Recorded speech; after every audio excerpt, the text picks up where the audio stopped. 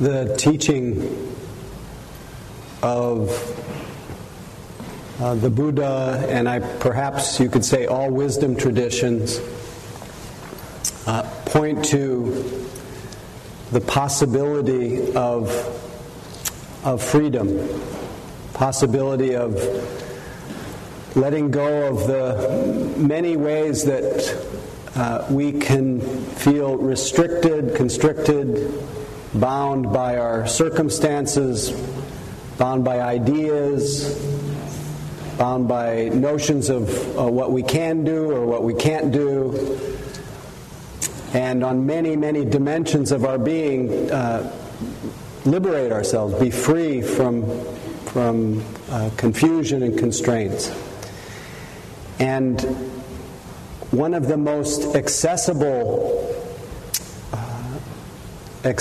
sources of freedom, the most accessible source of freedom, is the very nature of your mind, the very nature of your awareness as you sit here. The one in you that knows, or that in you that knows. That primordial presence that you are, that unconditioned awareness. The source of freedom is none other than your own mind. Your own innate beauty. It's right here. And easily overlooked. And the way that we can recognize that is by simply being aware. Maybe even being aware of being aware. And notice what that being aware of being aware is like when you're simply aware and you are not looking back into the past, as I call it, not consulting your memory, and you're not looking ahead into the imagined future. You're simply here and knowing that you're here. Not defining yourself in any way based on memory.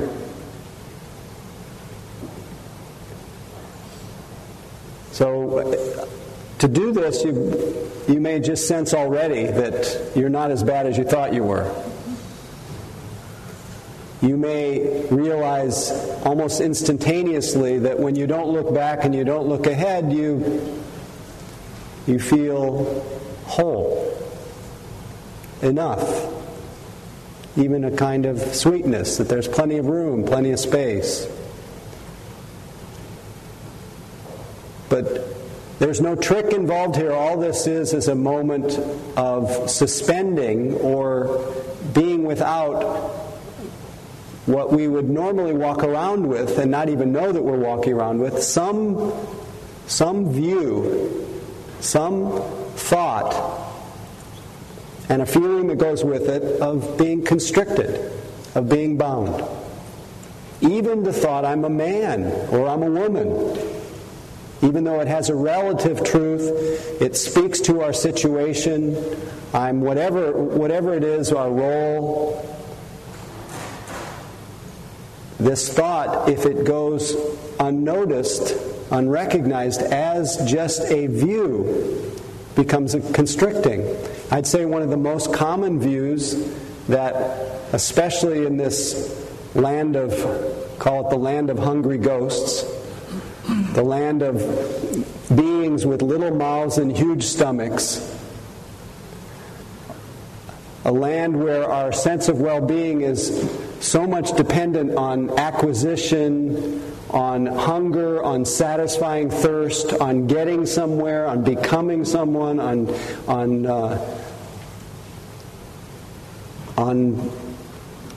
desire. In a world like this, there's a common little sub-thought that says something like, I am lacking. You could say the very definition of, as one of my colleagues says, the definition of the hindrance of desire is lack. And why is this considered a hindrance? It's considered a hindrance because it blinds us. It hinders our primordial, our true nature, our true freedom, our natural freedom. And it all starts with, at least in this case, with 3 words. I'm lacking. Any of you relate to the thought I'm lacking? Is it just me? I'm lacking 3 words. And if I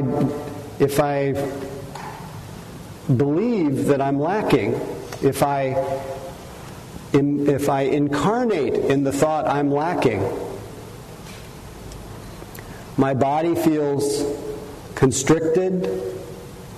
As I often speak about on Tuesday night, I feel when I'm constricted that my well-being, my happiness is suspended. And I have to search somehow, because I love myself, I've got to go search a way to heal that feeling of lack.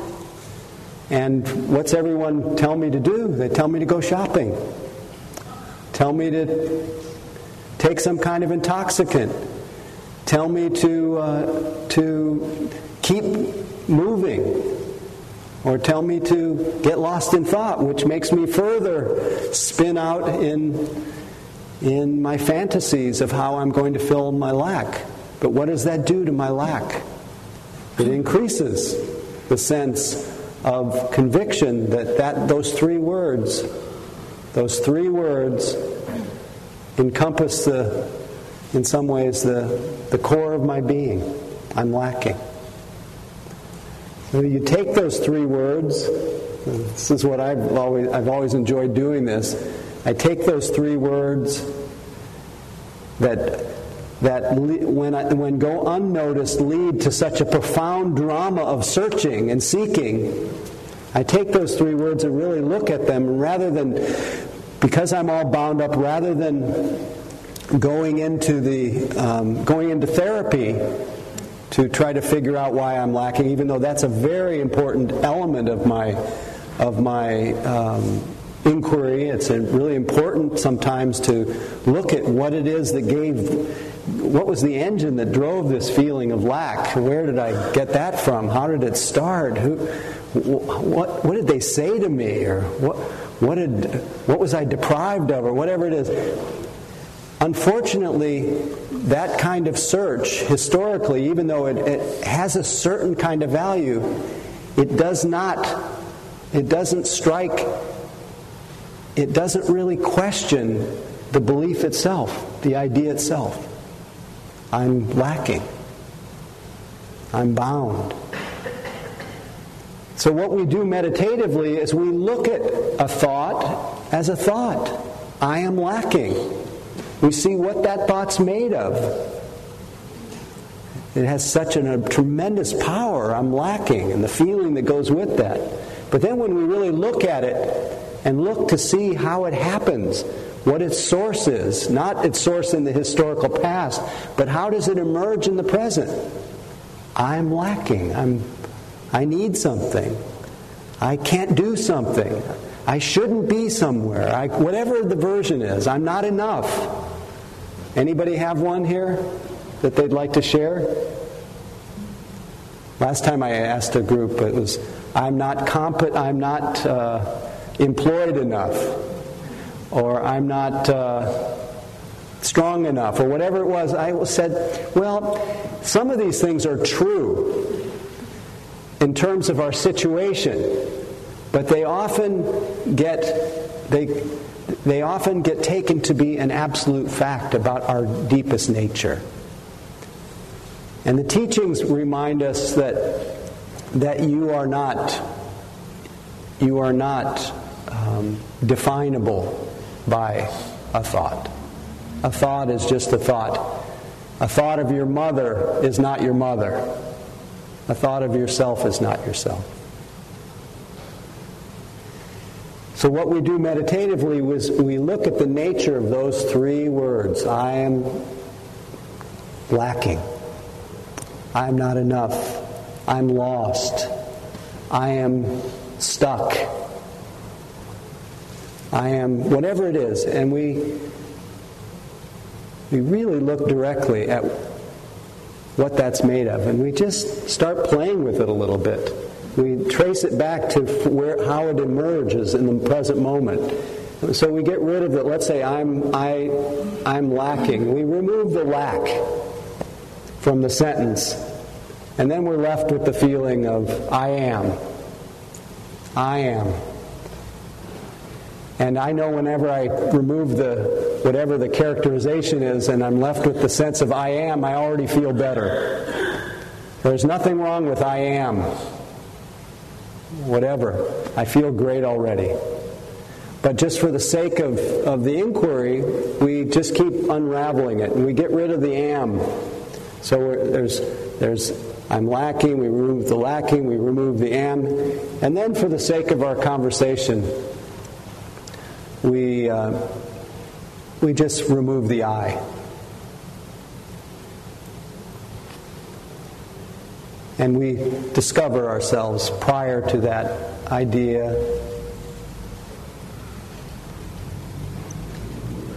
And then, what do we realize then?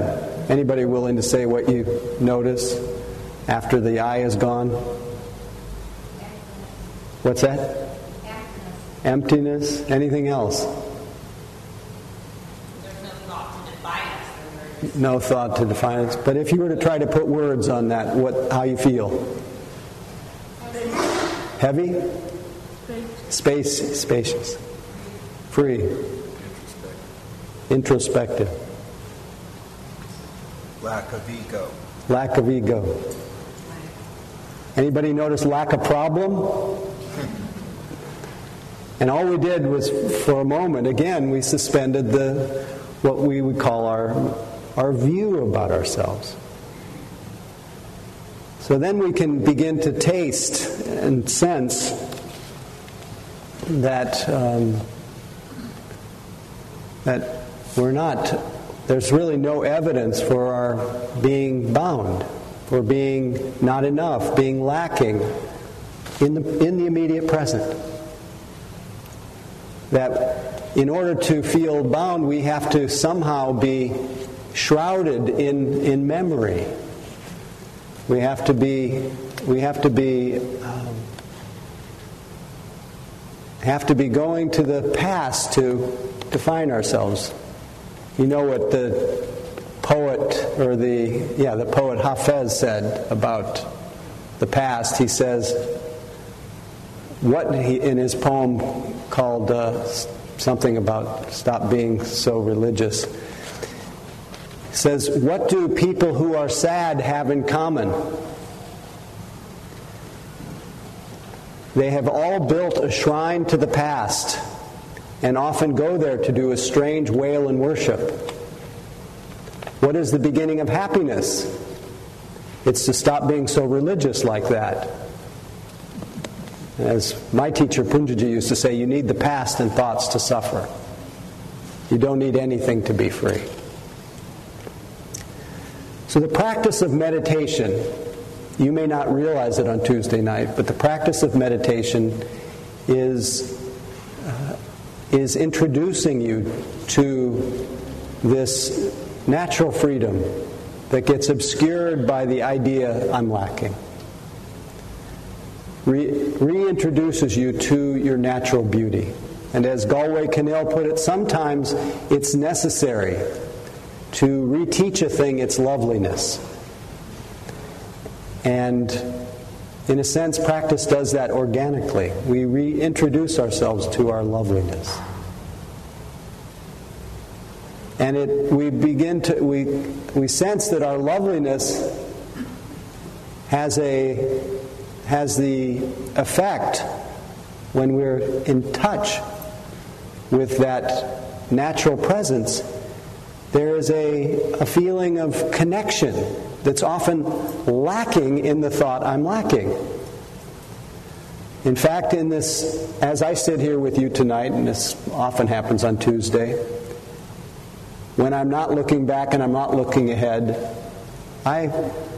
start to feel very connected to you. I can't even find a dividing line between us.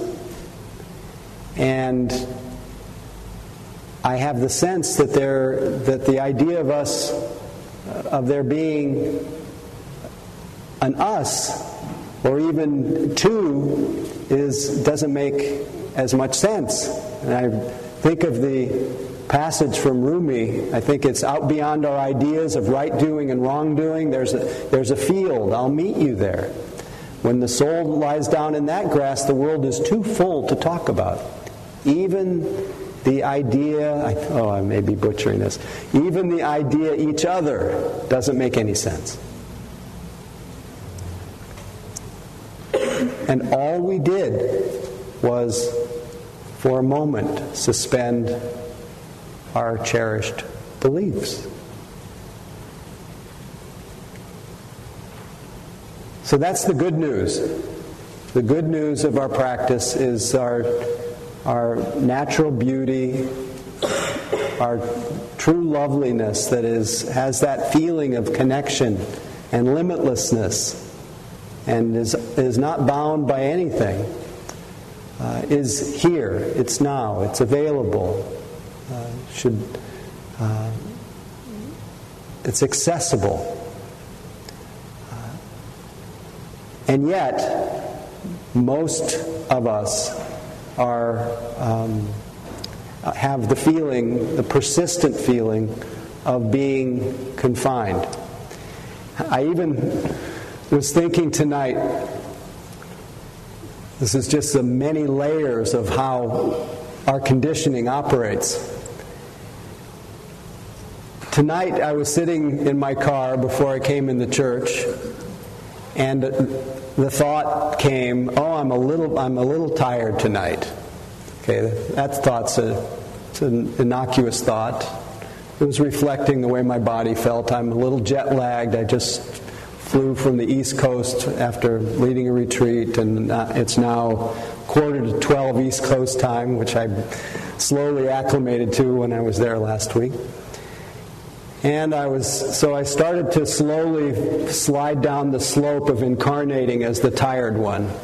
And then I had the thought, I have to give a Dharma talk. And then it dawned on me, that's just a conditioned idea, I have to give a Dharma talk. I don't really have to give a Dharma talk. But that thought, I felt pressure, and I felt a kind of heaviness increased, and let me crawl in a little hole, or whatever it was that went through my mind. And then I realized that's just an idea.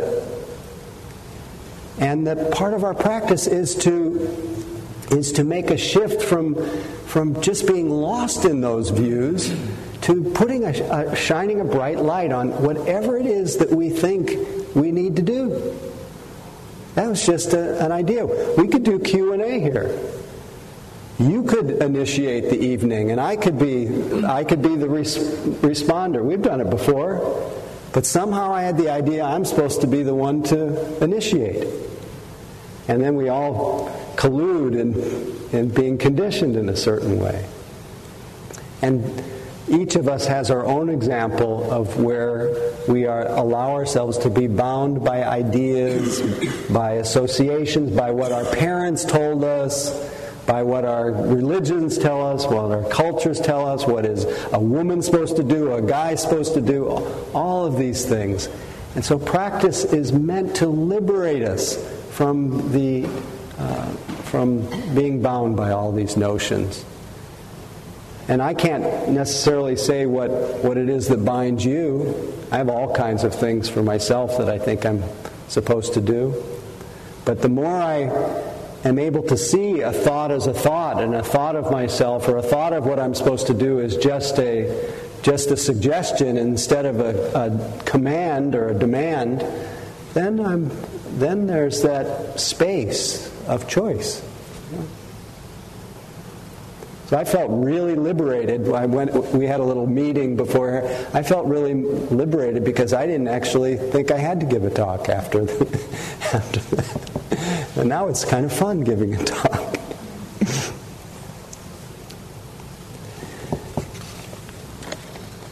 So we don't have to be everything. As Nisargadatta says, you don't need to correct yourself. Only get the idea of yourself correct.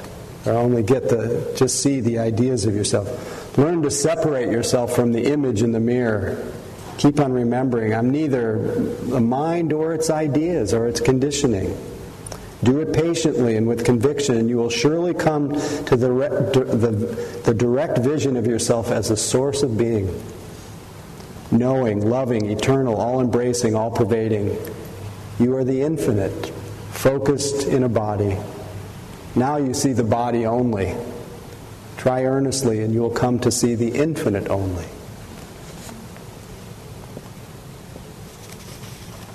Because this idea, I'm somebody, is just a view. And the somebody who is bound, is somebody who is lacking, somebody who should be different than the way you are. Any of you have that thought? Who says? Who says? That one who you imagine yourself to be, that flows from this open field of presence, it describes somebody who doesn't even exist. It's a mental version of you. It's a virtual version. And you know what science says.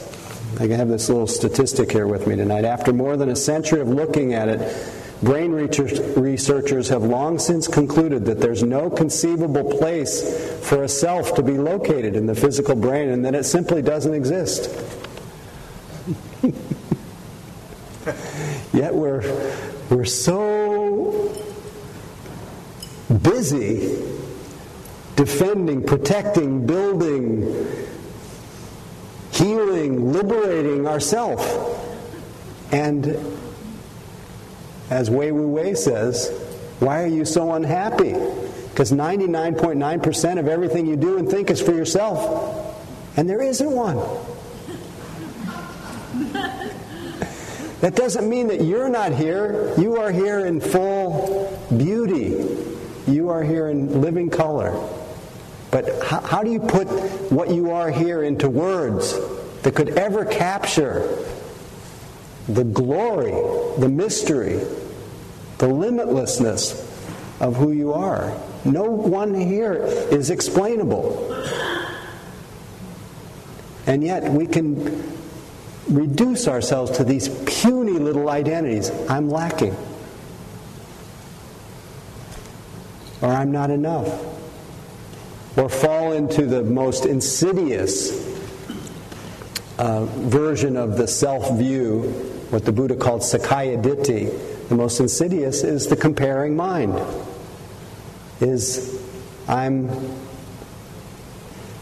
I'm better than, that's called Atimana. I think I talked about this recently. I'm equal to, or I'm less than.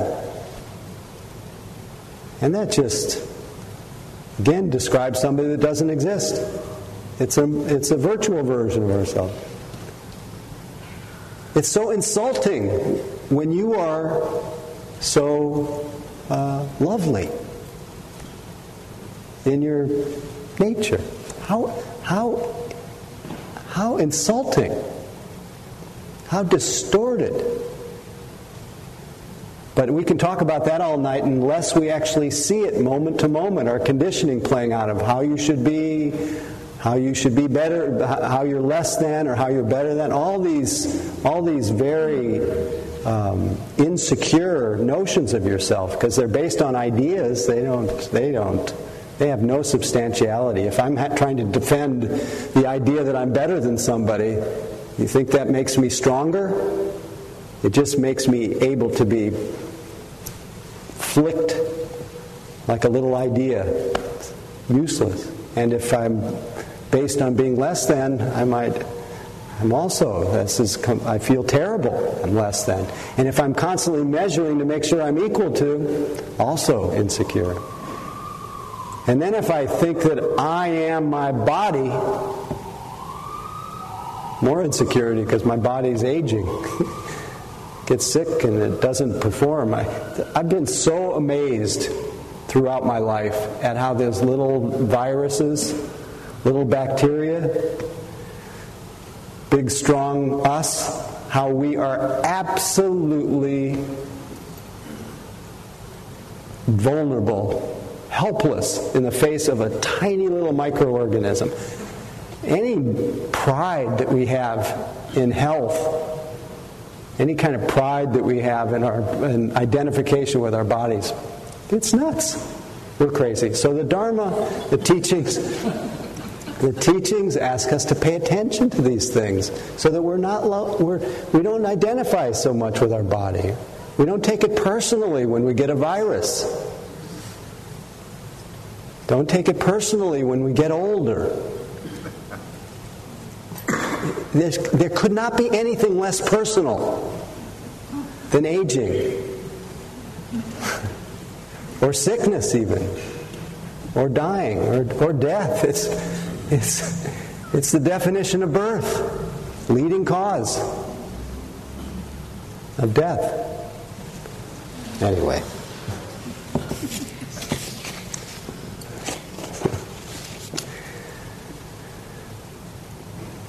But as we notice, each of us, as we notice the ways that we bind ourselves in our thoughts and conditioning, we have to understand that it arises because of the way we've been related to.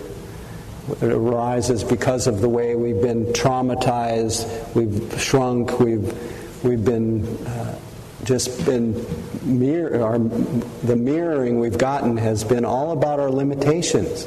It's very rare that we're mirrored in our true beauty. And that's why the attention to the simplicity of the moment, why it's even showing itself in brain studies that it mimics the best qualities that get evoked when we're parented well, because we're mirroring our innate beauty instead of mirroring our limitations. And then we even bring that mirroring also, even when it meets our delusion, it meets it with kindness. We just know, that's just an idea I have to give a Dharma talk.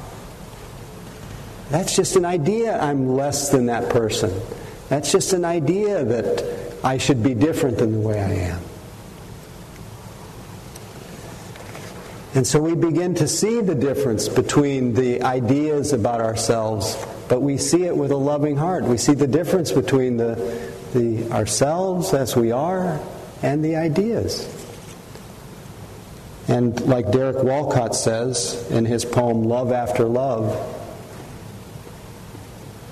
the time will come when with elation you will greet yourself arriving at your own door, in your own mirror, and each will smile at the other's welcome and say, "Sit here, eat."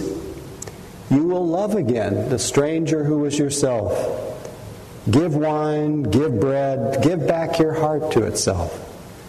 To the stranger who has loved you all your life, whom you ignored for another, who knows you by heart. Take down the love letters from the bookshelf, the photographs, the desperate notes. Peel your own image from the mirror. Sit, feast on your life.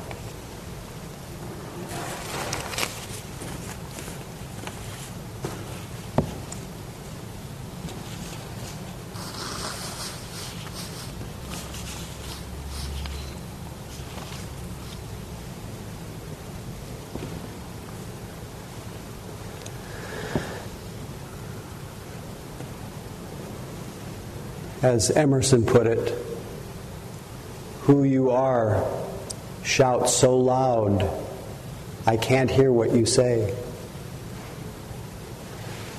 So let's sit quietly.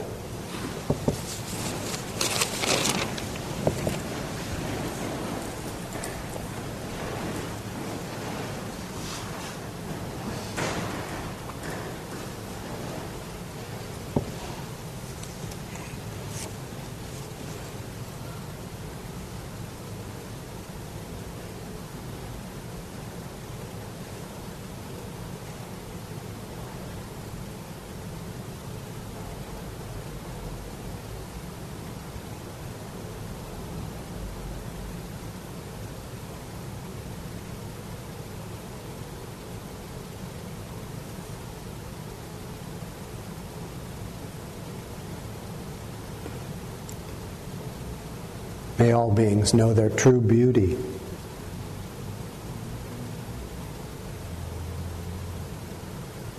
May all beings see through the self-illusions. May all beings be free.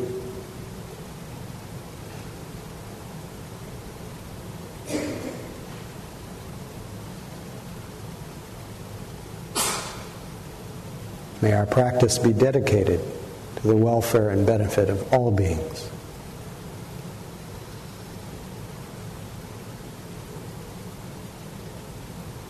May all beings be happy.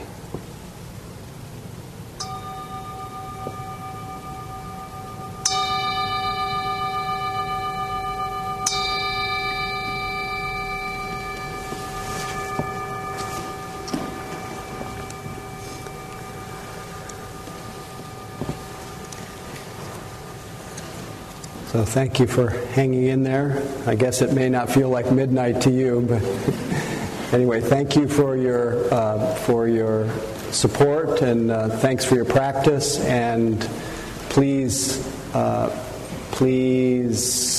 what was the please? Oh, please drive safely and sleep well, and hopefully I'll see you next time. Thank you.